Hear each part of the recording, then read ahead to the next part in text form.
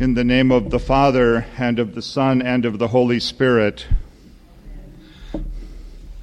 So last week, the desert wind was whipping down the Jordan Valley where John stood by the river Jordan, shouting down hellfire and damnation on a crowd of scribes and Pharisees.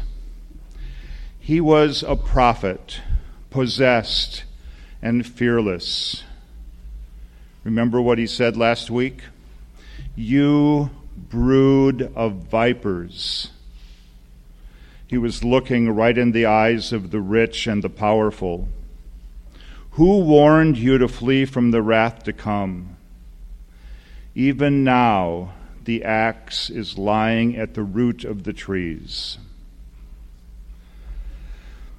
Somehow, out in the wilderness, away from ordinary life and gossip and idle chatter, away from televisions and telephones and computers and social media, away from shopping malls and catalogs and Christmas tree lots.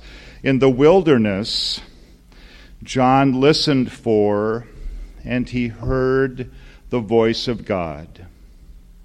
Far from city and town, he saw a glimpse of God and the future for what God is preparing us.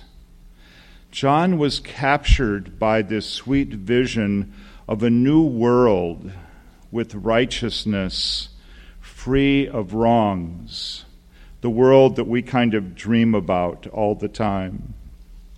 With a prophet's eye, he measured those who came out to the wilderness to hear his message and baptizing them and comforting some, but tearing the masks off of others to reveal what they really were deep down inside. And about Jesus, John said, "This is the one, the fulfiller of the vision, the keeper of the promise." When Jesus came out to be baptized, there, John said, is the one who will take the world over the brink into this new vision of what the world will be, where righteousness and truth and justice prevail. So then, time moves on and things became quite a bit different. John was imprisoned for telling the truth, like so many prophets. He had challenged the power of King Herod. He had challenged the economic and social and political injustices of his day. And he had claimed that Jesus was the Messiah.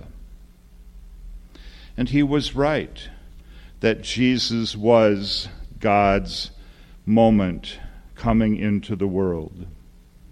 But time went by. So in the meantime, Jesus gathered his 12 disciples. He began his ministry. And where did John go? But to prison. His own disciples looking at him through bars. The world had not changed much, John was thinking while he sat in prison weeks after weeks, months after months. And maybe he was beginning to wonder, where is God now?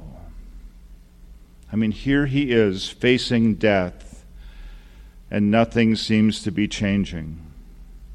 While in the desert, John may have been a man possessed with a vision, but in Herod's prison, he was a man haunted by his own doubts. Perhaps he had been mistaken. Perhaps Jesus was not the founder of God's new age. So he asked his disciples to ask Jesus, "Are you he who is to come, or shall we look for another?" Can you sympathize a little bit with John? When we look around our world, so much seems to be so wrong. So much is bent and broken. And we might wonder, is God really at work? Is it really worth us continuing to believe in a God that will allow so much to happen in this world? And what about love? Maybe there's a little bit, but not enough in our world. I hear various versions of that question all the time in my ministry. Where is God? And if there is a God, what is God doing? Wouldn't it be more honest just to give up and admit that this whole Christianity thing is a sham, that it's all wrong? Like John, people are longing for change and hope. They wait for the Jesus of their visions, but they languish in their own suffering and pain, in their own loneliness and anxiety. So, if we have those feelings, Jesus' response to us is the same as his response to John. John is sitting in his dark cell. He's surrounded by squalor and despair. That's all he can see. We too sometimes get imprisoned by the sheer weight of the darkness that surrounds us as well. Our own vision of what things could be and should be and what even is in reality is blurred because we can't see it clearly. So Jesus says to us, look again.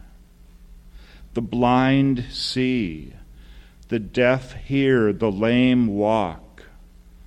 Maybe not all of them, but for those who are healed, their whole world has been transformed. Ask them if there is a God, and if that God is a good and loving God, and they will say yes. The Jewish people had always believed that fundamental to the nature of God was a longing to heal or to set right. So Isaiah promises a time when the eyes of the blind shall be opened, the ears of the deaf unstopped, the lame shall leap like a deer, and the tongue of the speechless sing for joy. Healing in all its dimensions is God's work. Moral healing, spiritual healing, healing of relationships between people, healing of relationships between people and creation, and physical healing too. If it's broken, God wants to fix it.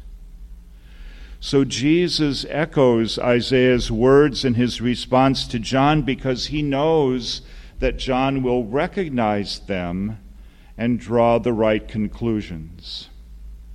The signs of the reign of God are there, and they are here, around us and within us too. The new world is breaking forth, perhaps not as quickly or as dramatically as John had expected, maybe not even in the same ways that John had expected. But Jesus was the one. Jesus' peace comes from within. God's reign is based on humility and servanthood instead of power and domination. So the reminder is, look for the signs of God's work in our world, in our community of faith, and in your own lives. And celebrate the acts of care and courage, the signs of reconciliation and hope that really are evident all around us if we can take a moment to see them. If we expect our faith to deliver us from hardships, if we expect faith to remove every obstacle that is set before us, then we too may wonder about the Messiah and whether there is a God or where God is. But Jesus says, "Blessed is the one who takes no offense at me." What he's saying is, blessed are those who are ready and willing to accept that the infant in Bethlehem is the Messiah, the humble Messiah, the Messiah who visits the poor, befriends the friendless, loves the unlovable. The work of God's transformation within us and our world is not yet finished, but that does not mean that it hasn't already begun. During Advent, we're called to be honest about the state of the world and the state of our own lives, but we're not called to despair. As we patiently watch and wait, let us not lose heart or give up on hope.